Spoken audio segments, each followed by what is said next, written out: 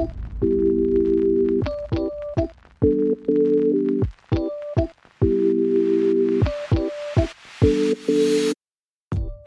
welcome to the Freedom House Church Weekend Message. Today, you'll be hearing an exciting message from a communicator on our teaching team. Whether you're just waking up, on your way to work, or going for a relaxing evening walk, we know this message will equip you to experience Christ's freedom today and every day. So enjoy.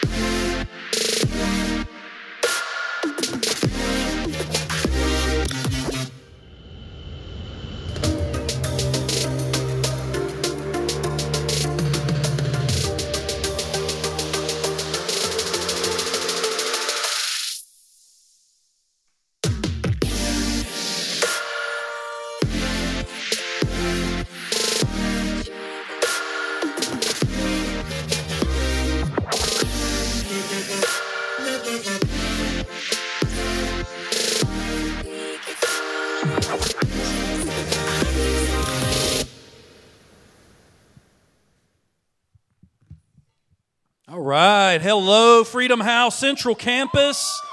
You guys doing great today? It is so good to be here with you. My name is Olin Carter, and I get to serve here on our teaching team. And if you are new here, one thing unique about Freedom House Church is we have multiple campuses, but part of our pastor's vision is we have a live communicator right now at each one of our campuses. So your very own campus pastor, Pastor Aaron Blanton, is up at Lake Norman preaching right now. Give it up for Pastor Aaron.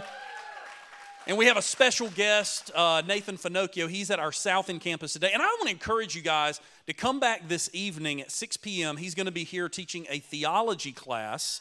And basically, let me kind of set the expectation. It's going to be like almost like a college level class. And so if you're somebody that would love to go deeper into the things of God, really learn, dig into the scriptures, what are these things about? Man, he is going to really be teaching some deep truth tonight and really getting into God's word. So I want to encourage you to come back for that. I'm excited about it. I also want to welcome those that are joining online today. You guys give it up for them. We've got folks from Georgia, Illinois, Virginia, and Washington, and also our Mecklenburg County Detention Center. Welcome them as well. We love you guys. So glad you can tune in as well. I'm so excited today to jump into this message, this series. We're kind of capping off the end of a series called Redo. Everybody say Redo. How many of you have been here for one of the messages on this series so far? Okay, so a good bit of you, but there's a good bit that this is your first one. So let me kind of set the groundwork for Redo, for what we're talking about today. And so Redo is basically how to escape the pull of your past, how to leverage your past, the negative things of your past into your future. Now, when we started talking about this series, I kind of got a mental image of something, and I love the mountains. Anybody here love the mountains? Blue Ridge Parkway, right? The Appalachian. They have these cool things up there called overlooks, right? And you pull up, you can get out of your car, and you can just walk up to like this precipice, this edge of this mountaintop, and you can just look out, and it feels like you can just see forever. You ever been to one of those? I mean, it's breathtaking, right? I mean, it's so beautiful. I love you can see streams and valleys, and I mean, it just feels like you can just see forever. So gorgeous, so beautiful. And when you're looking out there, I mean, you almost feel like you could just reach out and grab hold of it, right? I mean, it's just so amazing. I believe that a lot of times when we come to Jesus, when we're new to faith or maybe we're new to church, that what happens is our past runs into or collides with the cross. That all these things from our past kind of collides with the grace of God, with the cross of Jesus Christ, and we are reborn. We have this new lease on life. Man, the Bible says that the old things are gone, the new things have come. Life is full of promise, and I believe, just like that overlook, I believe that when we come to Jesus, we have this fresh start, and we feel like we're standing on this precipice, and we can just see this future that God has for us. That we can see this promise, that we can see that now that my past has been dealt with, that my sin has been dealt with, now that Jesus is my Savior, man, I can reach forward. It's like I can almost see it. And I can look into my future with this hope. But here's the problem, and here's why this message on Redo is so important. Because sometimes even when we put our faith in Jesus, even when we're standing on this overlook of God's grace and we're seeing into this beautiful future, this hope, and it's like our hand, we can almost touch it. We can almost feel it. There's this black hole behind us. There's this gravitational pull, and it just, as we're reaching forward into our future, it's just pulling us backward into our past. It's like that past that we had just gotten rid of, there's still this pull, this gravitation that wants to pull us back into the person that we used to be. Have you ever experienced that before? Man, there's nothing so frustrating as having something right there and you just can't quite put your hands on it. My wife is an incredible baker. She makes cookies, she makes cakes, all kind of things.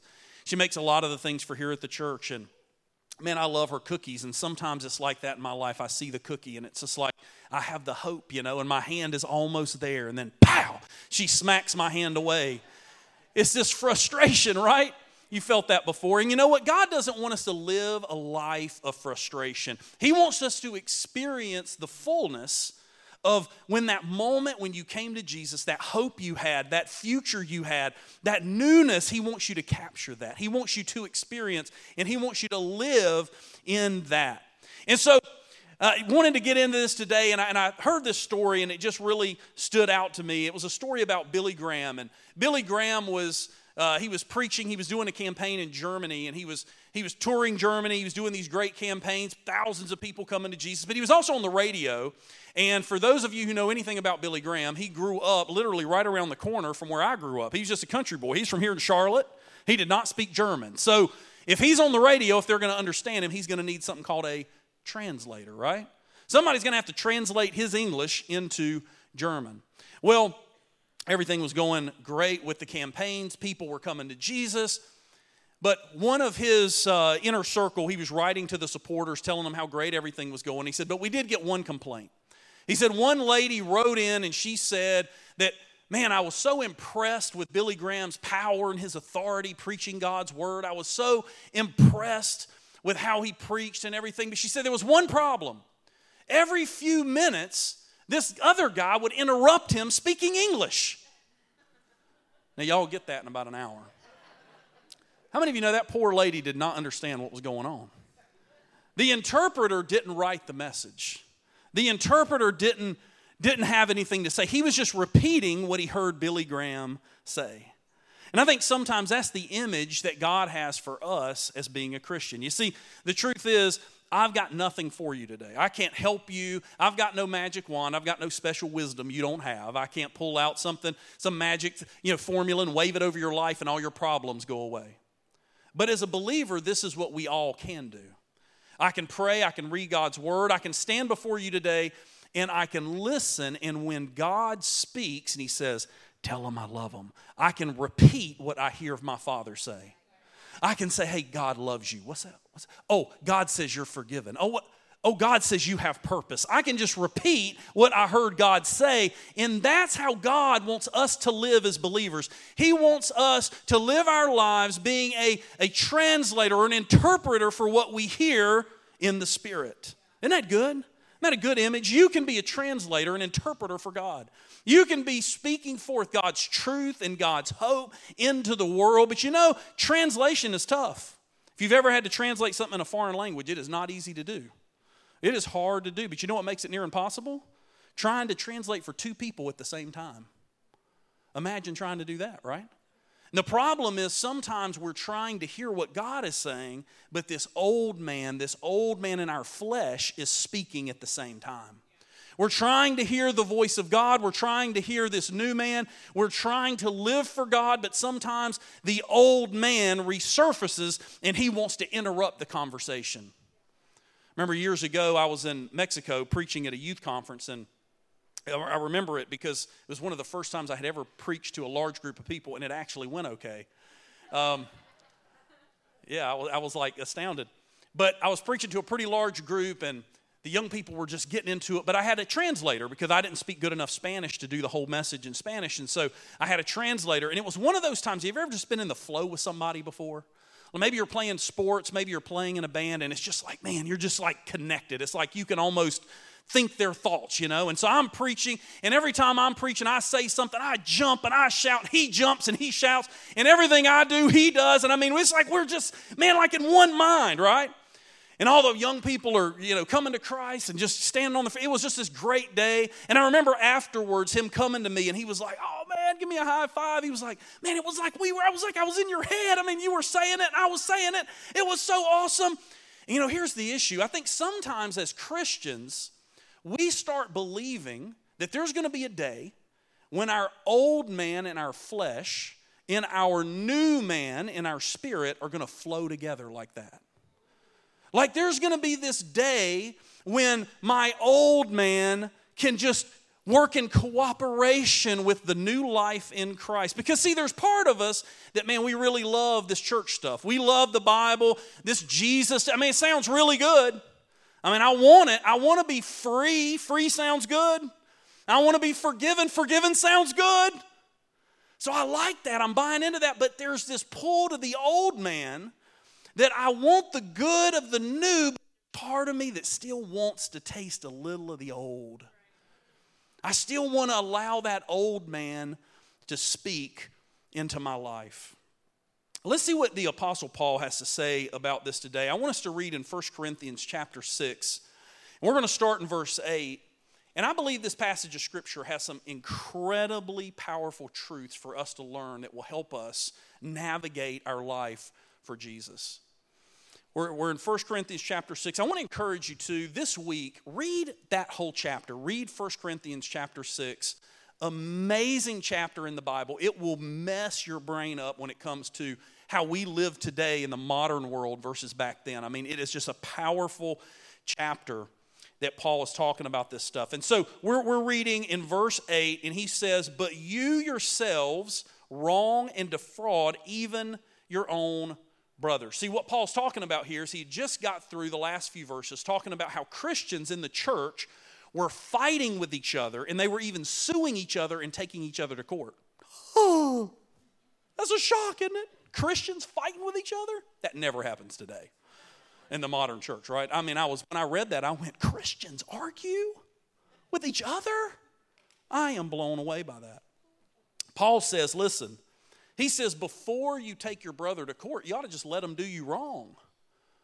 But that's heavy, isn't it? Y'all all looked at me like, what? That Paul said that, not me. But Paul goes on here and he says, listen, not only are you not willing to be done wrong, he said, but you yourself, you're actually doing them wrong. You're actually cheating your brothers. There were people in the church and they were doing a business deal. So I'm doing a business deal with Adam, and I'm going to cheat and lie and steal from him. And Paul's saying, man, what are you doing? So he goes on in verse 9 and he says, or do you not know? And if you read that chapter about 5 or 6 different times, Paul keeps saying this over and over again. Do you not know? He's trying to draw a contrast for us between our old man and our new man. He says, or do you not know that the unrighteous will not inherit the kingdom of God? Do not be deceived, neither the sexually immoral, nor idolaters, nor adulterers, nor men who practice homosexuality, nor thieves, nor the greedy, nor drunkards, nor revilers, nor swindlers will inherit the kingdom of God. But here's the key. And such were some of you. But you were washed, you were sanctified, you were justified in the name of the Lord Jesus Christ and by the Spirit of our God. You see, Paul talks about 2 major things in this chapter. One, he talks about Christians fighting with each other. And then the second thing, he talks about sexual sin, sexual immorality. But here's really the theme of this chapter. Really the theme when you read 1 Corinthians chapter 6, really what Paul is saying is this, is that the gospel should change the way we think and it should change the way we live. But we have to be careful as Christians not to get pulled back into the old man.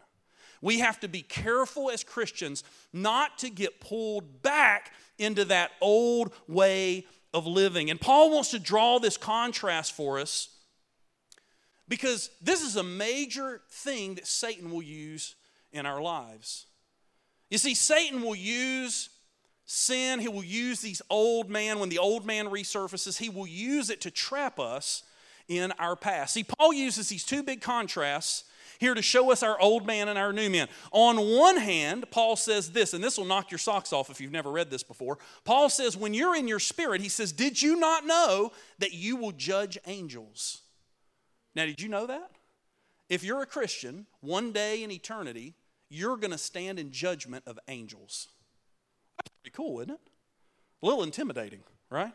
I'm going to judge angels? Like, wow, that's incredible. Paul says, did you not know?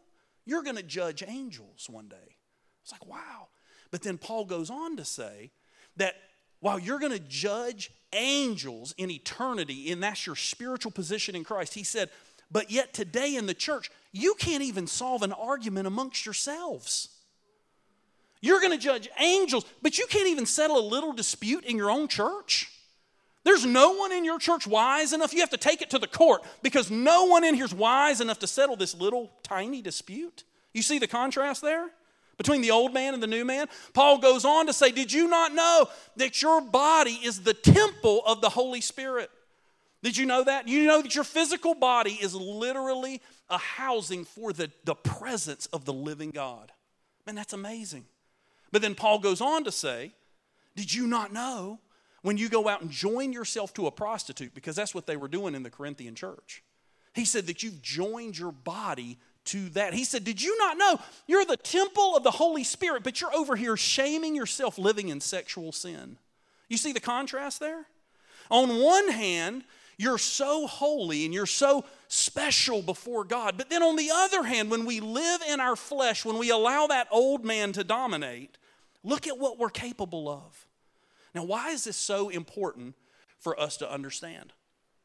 Because when you come to Christ, you have this amazing experience, this new birth. But here's what Satan will try to do. When that old man resurfaces and you begin to experience a little bit of that old, you'll begin to doubt. Satan will begin to whisper in your ear, and you'll begin to doubt that you're saved. He'll begin to get you to question. You'll say, well, God, if I really had faith, I wouldn't have done that. If I really loved God, I wouldn't have fallen into that habit. If I really believed, if I really was saved, if that day when my past met the cross, if I was really a new creature in Christ, I wouldn't be living this way. And then we begin to doubt the reality of the gospel. And see, here's the truth. The truth that God wants to get across to us is the only thing that will set you free from that old man is to get a better revelation of the gospel. See, Satan wants you to question what Jesus did. God wants you to more fully understand and believe what Jesus did. That makes all the difference in our lives. And so how do we live in the new? How do we live as an interpreter for God and not an interrupter from our flesh? How do we live this way? We must learn to interpret life through the lens of the gospel. We must learn to interpret life. Everything in our life, our sin, our past, our job, our spouses, our relationships, our money, everything in our life, we have to learn to look at it through the lens of the gospel. Pastor Troy talked about this a few weeks ago. It's so important to understand the gospel is not what you do, it's what Jesus did. So what we have to learn is as we get a revelation, and let me stop here for a second, explain what that word means, because we use that word in church sometimes, revelation, and people just nod their heads but have no idea what we're talking about. What revelation is it's a spiritual understanding. So you can read in a book and learn that 2 + 2 is 4, and you can get that understanding, but you can't read in a book and get spiritual understanding or knowledge. Revelation is where you hear, you read something, but then you allow the Holy Spirit to shine a light on it so you can see it in the spiritual realm. Does that make sense? So when I say revelation, I'm talking about spiritual understanding. And so the key to our freedom is getting a more complete revelation, understanding of the gospel. The more I understand what Jesus did on Calvary, the more I understand spiritually and I grasp, I believe, I fully put my faith in what Jesus did, the more free I'm going to be. See, there's nothing more. Jesus can't die on the cross any more than he already has.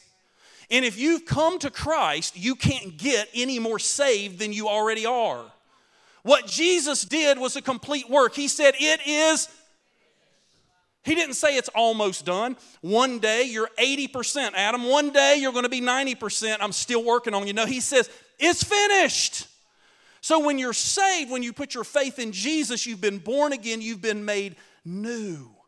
There's a new creature inside of you. You have been made new. But for that to work itself out in our life, we have to change the way we think with our mind.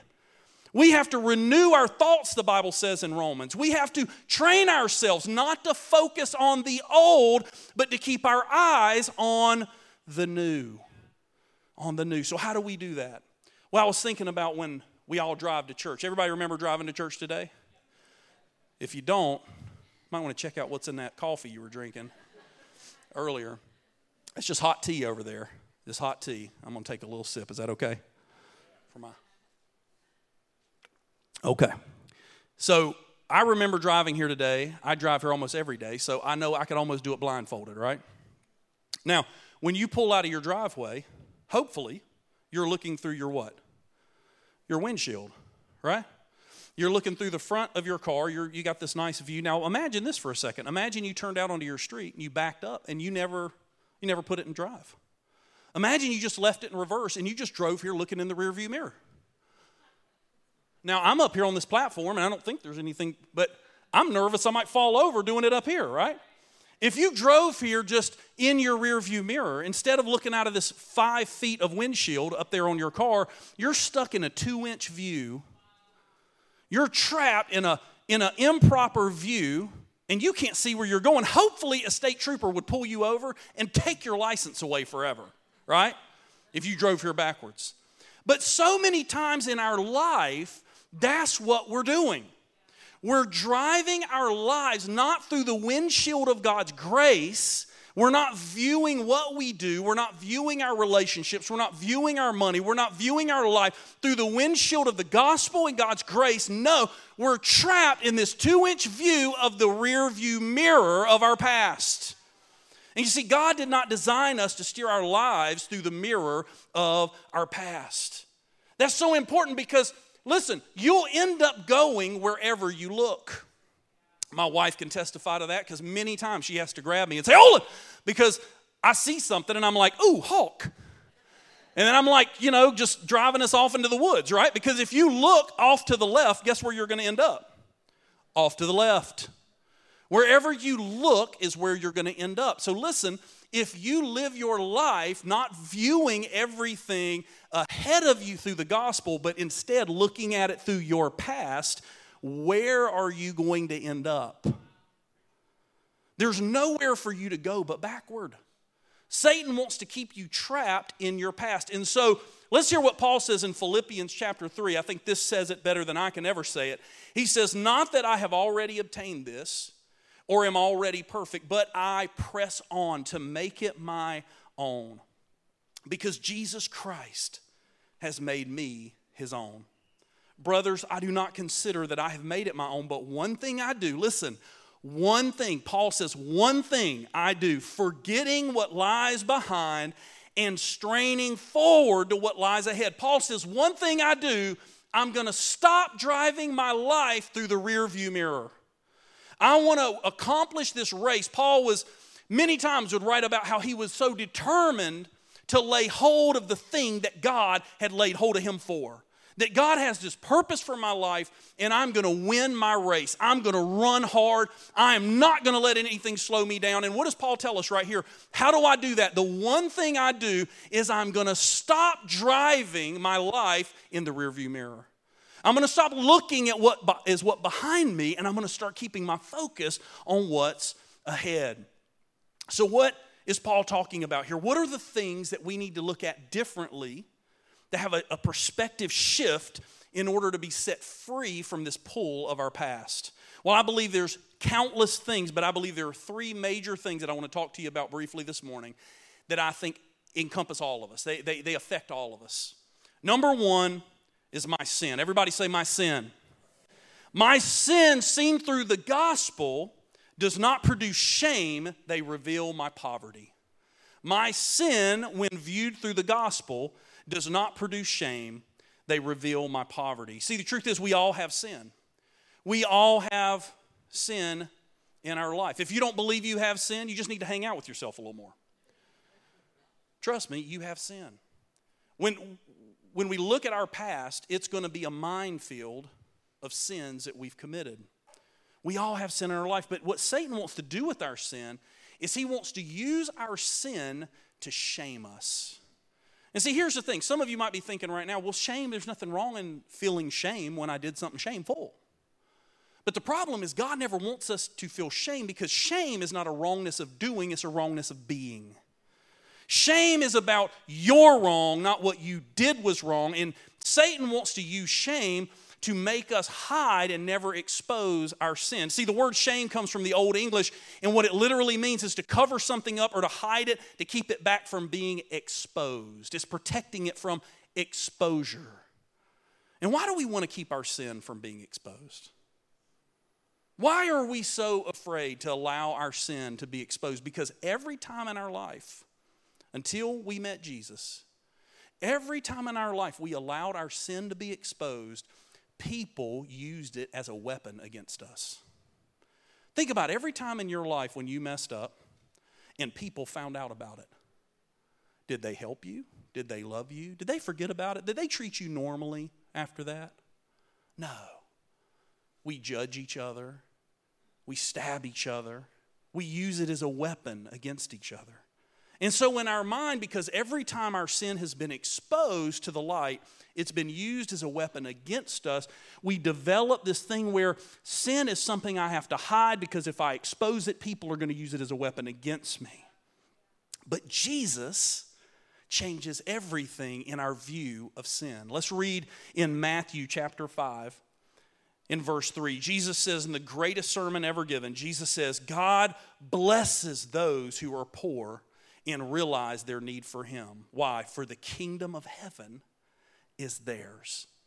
You see, the difference in viewing sin through the gospel is shame versus poverty. You see, when you view sin through your old man and through your flesh, sin is something to hide because it produces shame. When you view your sin through the cross and through Jesus, all it reveals is your spiritual poverty, and it's something to confess, not to hide. See, what Jesus is telling us here is that everywhere in your life where you have sin, all that is an indicator light that you have an area of your life that needs more God. If you have sin, it's not that you're shameful. It's not that there's something broken or intrinsically wrong with you as a person. It's not that you're not worth anything or you have no value to God. It's not that you're shameful and no one should look at you ever again. No one, you're unlovable. No, when you have sin in your life, number one, it makes you human. But number two, it identifies, it locates an area of your heart that you simply need more God. Why do you have an indicator in your car that tells you when your gas is on empty? Is it something to be ashamed of? Man, I got here today and I'm almost on E. Don't tell anybody. No, we love that indicator. Why? Because it keeps me from being found on the side of the road. And sin in our life, when we view it through the truth of the gospel, our sin simply indicates in me there's somewhere in my life I'm running on E. I need more God in my life. And so through the cross, Jesus takes away the shame so we can expose our poverty spiritually. And listen, when you expose your poverty, God says, I will make you rich. Jesus says the one who is willing to own their spiritual poverty, the one that's willing to take it over, to expose and say, man, I am poor in spirit. I can't do this on my own. I need God to save me. What does Jesus say? He says, you're blessed. He says the kingdom of heaven is yours. Man, isn't that good news today? Every time I sin, when I view it through the gospel, I can say, man, now I can just get a little more chunk of the kingdom of heaven. Because now I know there's somewhere in my heart I need a little bit more Jesus. The old man views sin as something to hide. The new man views sin as something to confess. The gospel changes our view of sin, so we're no longer stuck driving in the rearview mirror. That's where the enemy wants you today. Maybe you have sin in your life that you've never confessed to anyone. I encourage you, find someone, a believer, someone you can trust. Maybe it's your spouse, but find someone that you can confess that sin. And first and foremost, confess it to God. And when we confess our sin to God, He is never going to use it as a weapon against us. No, He says, you're blessed because you've realized your need for me. Let's go back to where we started today, 1 Corinthians 6, chapter 11. It says, and such were some of you, but you were washed. Such were some of you, but you were washed. Listen, your sin has been dealt with. You don't have to live in the old man anymore. You don't have to be stuck in the rear view. Why? Because you were washed. And it's a continual washing. Your sin has been dealt with. The second thing that we need to view differently is our failures. Everybody say, my failures. Man, we all have those, don't we? We all have failures, but my failures, when seen through the gospel, when seen through grace, do not destroy my confidence. They build my humility. And when I say this, you're going to know this is true. When I say it immediately, you're going to go, that's right. Humility can't be learned from a book. You know that's true, don't you? We don't have a humility class here at the church. We tried it once. The problem is when people graduate from the class, they're like, hey, I graduated from the humility class. I'm like the most humble person here now. It's counterproductive. It never works. Because you can't learn humility from a book. You have to learn humility through life. You see, back many years ago, I've worked in a commissions world for a long time, and I used to be 100% straight commission. And me and my boss were talking one day after work, and the crazy thing about it is 1 month you're way up here, and I'd have a great month. I'd be number one in the branch, and I was like making a big check, and everything was great. And man, you just start feeling yourself. You're like, man, I am the man. Like, I have got this figured out. I should write a book. I am the guy. I got this, right? But then literally 30 days later, same job, same company, I'm like, I don't think I'm cut out for this. I don't know what I'm doing at all. I made nothing this month. I'm going to find a new industry, right? It doesn't matter how long you do it. If you're in 100% commission sales, you can go up 1 month, down the next. You can be on the mountaintop, and next you're singing in the valley, right? And that's just how it goes. But why do we view pride and humility this way? You see, our view of pride and humility is all about our performance. If we do well, we struggle with pride. When we do poorly, we feel like we're humiliated before everyone. But see, here's the thing. Satan wants to use that view as a trap. See, true pride and humility have nothing to do with your performance, and I'll prove it to you. Let's look at Philippians chapter 2, verse 7 and 8. It's one of my favorite scriptures because it always just messes my brain up every time I read it. And this is talking about Jesus. It says, but Jesus emptied himself by taking the form of a servant. Being born in the likeness of men and being found in human form, he humbled himself. Jesus humbled himself by becoming obedient to the point of death, even death on a cross. You ever thought about that? How can Jesus humble himself? If pride and humility is all to do with our performance, good or bad, how could Jesus humble himself because his performance was always great? I love going to Best Buy because I just like looking at the TVs. The HD, I don't know where they get the footage from. It's amazing. I think it looks better than if you actually went to Africa or something and was on the Sahara. It's beautiful. It's just so amazing. You ever have that moment where you're looking at something on the Discovery Channel and you're just like, wow, look at that. When you're looking at that, Jesus is like, yeah, that was me. I made that. mean, Jesus never messes up. He's eternal. He doesn't just pass the test. He wrote the test, gave it to the teacher to give to himself, and then he aced it. Jesus is amazing. He walked on water. I mean, that's better than Superman, right? I mean, that's just unbelievable power and cool at the same time. I mean, Jesus is just walking out on the water like, sup, Jesus, just chilling, walking on the water. I mean, he's God. How could he humble himself?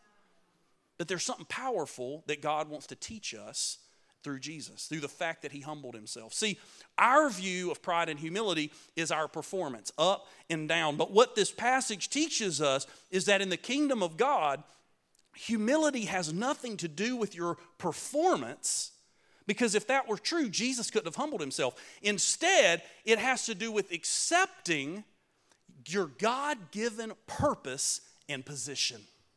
See, think back to that scripture we just read about Jesus. What does it say? It says he emptied himself. He took the form of a servant. He was born in the likeness of men, found in human form, humbled himself by becoming obedient. What? To the point of death, even death on the cross.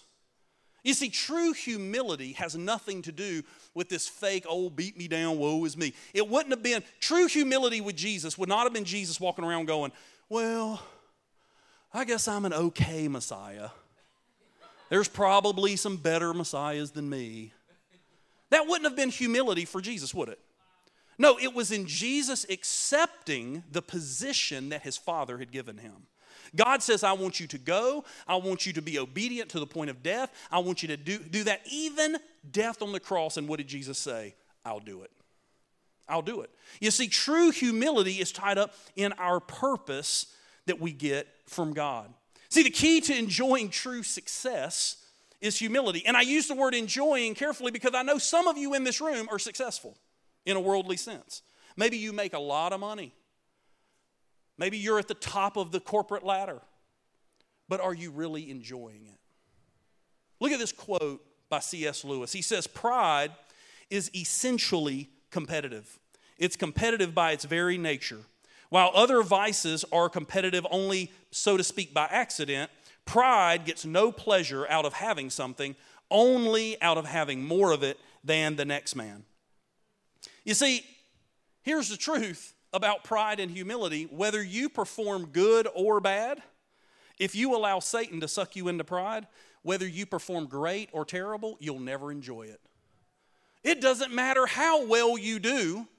If you're stuck without godly humility, you'll never enjoy it if you're the king of the world. But true enjoyment is found in humility and accepting our purpose from God. Look back at our first scripture today, 1 Corinthians 6. And such were some of you, but you were washed. You were sanctified. That word sanctified could also be translated consecrated, which means set apart. You see, what Paul's telling us is this. He's saying not only were your sins forgiven, but when your past met the cross, when you came to Jesus Christ, God set you apart for himself. You've been set apart by God, for God. So it doesn't matter what your performance is, good or bad, in your past. The truth is that when you came to Jesus Christ, God had a purpose for you and always will. Your purpose and your mission in life is not set by your performance. No, it was set when you put your faith in Jesus, and at that very moment, God set you apart for himself. So no longer does my failure have to destroy my confidence, because my confidence isn't in me. I didn't call me to do this. God did. Whatever your purpose is in life, listen, if it's a purpose from God, it's not dependent on you, it's dependent on him. And so when I look through the lens of the gospel at the failures of my past, no longer does it destroy my confidence, it builds my confidence, because I know that God set me apart for a reason. Even though I messed up before I was even born, God had a purpose for my life. God has a purpose for me. The gospel replaces the peaks and valleys of our performance with greater confidence in God and in his purpose for me. The third and final thing today that I think we need to view differently through the lens of the gospel is our grief. Our grief. My grief seen through the gospel does not steal my joy. It unlocks God's comfort. All of us have past hurts and scars. And when we allow our past self, that old man that we talked about earlier, to interpret all the pain, all the tragedy, all the betrayal, everything that's happened to us in our past, when we allow the old man to interrupt instead of us being an interpreter for what God is speaking, when we're stuck in that rear view mirror, Satan will lie to us and he'll cause us to misinterpret and misunderstand all the events and the pains from our past. He will sell us a lie about who we are and who God is. See, God doesn't want us living in that rearview mirror, but if you think about this, when you're thinking about your pain, your grief, tragedy that's happened in your life, you're always looking back. I've never been brokenhearted about something that's going to happen to me 10 years from now. I'm always brokenhearted about something that happened to me 10 years ago. And so by definition, when we allow the pain of our past to steal our joy, we've decided to move forward in our life living in the rearview mirror. We're stuck. But Paul says, and such were some of you, but you were washed. You were sanctified, and you were justified in the name of the Lord Jesus Christ. What does that mean? It means that when we came to Jesus, we were washed from our sin. We were set apart for God by God. And listen to this, we were given right standing with God forever. That moment when your past met the cross, not only did he forgive your sins, but the Bible teaches that Jesus actually, he did this exchange with you where he actually took your pain, your past, your sin, your failures. In exchange, he handed you his righteousness. That means when Jesus would come before the throne of God, you know Jesus can just walk right in, right? Jesus has access. Jesus gave you that access. Jesus gave you his right standing with God. Never again do you have to go through your pain alone. Why? Because Jesus gave you access to a God who loves you. Never again do I have to go through the failures of my past, the sin of my past, all by myself. And I think this quote by Edith Schaefer sums it up great. It says, Jesus went without comfort so that he could send us the comforter. Jesus went without comfort so he could send us the comforter. Would you stand on your feet with me this morning? I want to read you one final verse, and I want to ask you to bow your head and close your eyes for just a moment. This verse, I've read many times, but I love it in the Amplified version. It says, this is Jesus praying for you and I. He says, and I will ask the Father, and he will give you another comforter, counselor, helper, intercessor, advocate, strengthener, and standby, that he may remain with you forever. What is holding you back today? What's pulling you to that old man, to the past? Is it your sin? Because it's been dealt with. Jesus allowed them to nail your sin to him on that cross. And he didn't say it's almost done. He said it's finished. He has paid the price for your sin. Maybe for you it's failure. Maybe you've lost hope that there was anything worthwhile in you. But when you look at your failure through the cross, God says, I have a purpose for your life. I don't care if you're 5 years old or 90 years old. God has a purpose for you right now. It doesn't matter what you've done or where you've been. God has a purpose for you. God has a plan for you. Maybe it's your grief. Maybe it's a pain, a tragedy, something you've struggled to get over. My favorite part of that verse in John is when I was reading it the other day, the realization that Jesus was praying for me. If you're feeling pain today from your past, listen, Jesus, well, he wasn't just praying for his 12 disciples. He was literally praying for you. And he sent the Comforter. He asked his Father to send the Comforter to comfort you. I want to ask you today, if you've never made a decision to make Jesus Christ Lord of your life, if you're online today at the detention center, there's a place in the chat where you can click and raise your hand. I want to ask you if that's you today. No one looking around, no one stirring in their seat. If that's you and you'd say, man, I want to make a decision today. I want to introduce my past to the cross. I want to make sure Jesus is the Lord and Savior of my life. If that's you today, would you just raise your hand right now? We just want to say a simple prayer with you. For those of you online, just click that button. We have people that are going to pray with you as well. Amen. Church, we're going to pray this together. And I also want to ask for those of you who already know Jesus as your Savior, are you stuck in your past today? Are you stuck because of sin, because of failure, because of grief and pain? If that's you today, just as an act of faith, if you're stuck in your past, would you just raise your hand right now? We're just going to pray together. Amen. Let's pray this by faith. Everybody join in. Just say, Father God, thank you for dying for me. The gospel is accomplished. It's good news because you did it. It is done. And I want to receive it. And I want to live in it every day. Save me, change me, make me new. I don't want to live in the rearview mirror anymore. In Jesus' name, amen. Thanks for tuning in. If you enjoyed this message, we encourage you to spread the word.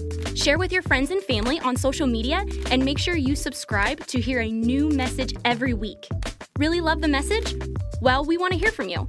Make sure to leave us a review below. Want more Freedom House content? Follow us on Instagram @Freedom House and subscribe to Freedom House Church on YouTube. We hope you are equipped to experience all that God has for you this week, and we'll see you for our next Freedom House Church weekend message.